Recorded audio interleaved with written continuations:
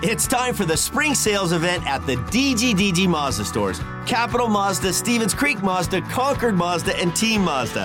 Hey, it's Shondell Grand. And right now, we've got a huge selection of brand new Mazdas with exciting spring incentives across our entire lineup.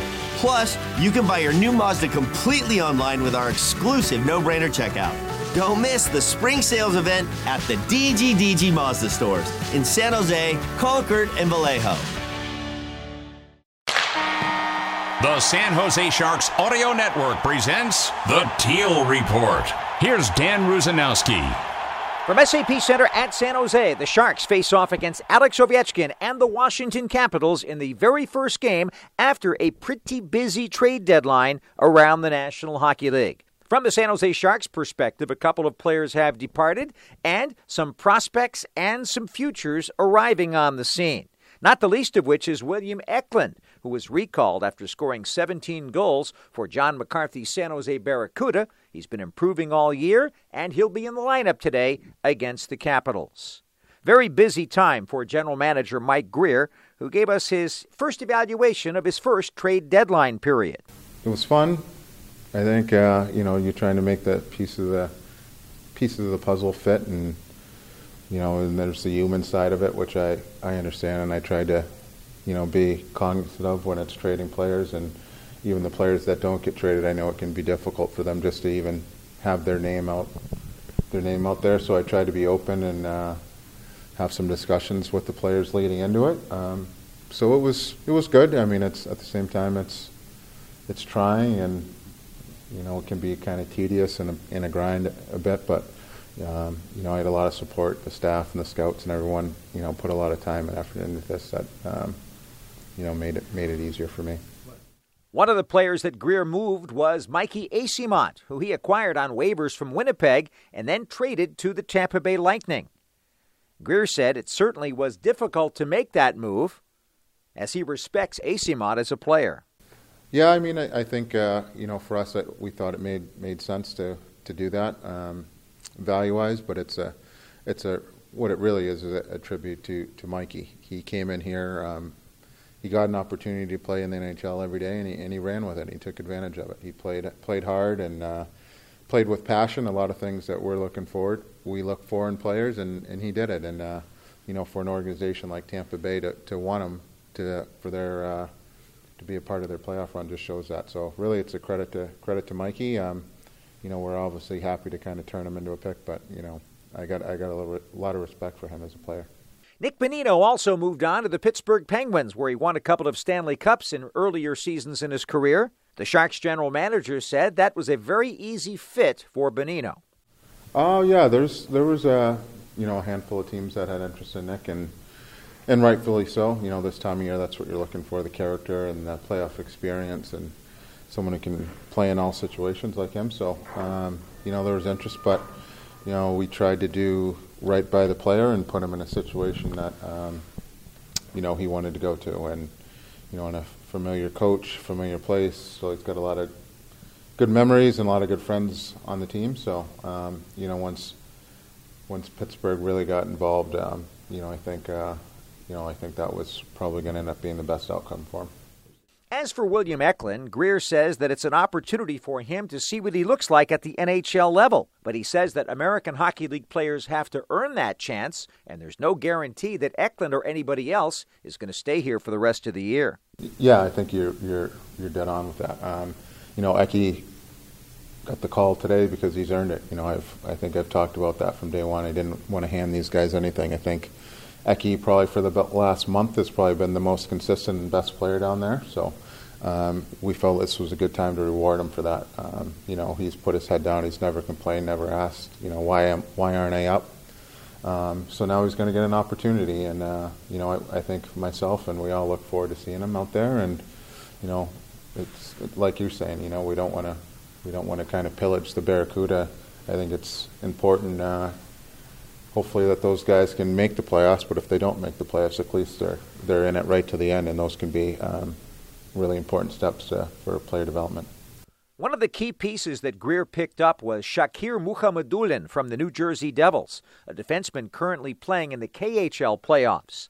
Greer was asked if Mukhamadullin might make an appearance in North America once his KHL season is over. We'll bring him over here, and then we'll talk with Quinny and the coaches and discuss what we think is best. But when his season's over, if he's not, it's a long season over there. If he's not too beat up or exhausted, I think we look forward to seeing him either with the Sharks or the Barracuda. But we haven't decided. But we'll bring him over here as soon as he's done.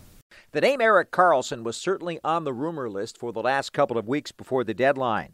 How close was he moving? How close was Greer to actually moving EK65?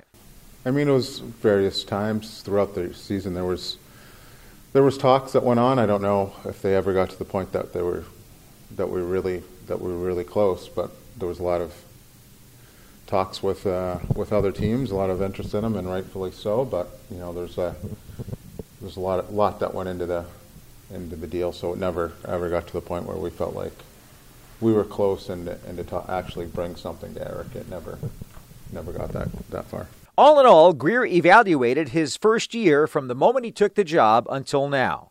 I think the Timo deal kind of pushed us forward, and then even adding Henry Thrun the other day. I think we've been able to kind of retool the depth on the defensive side of the prospect pool, and I think that goes a long way to getting us back to where we want to be. I think we believe in those prospects. Henry, Shakir, Nikita.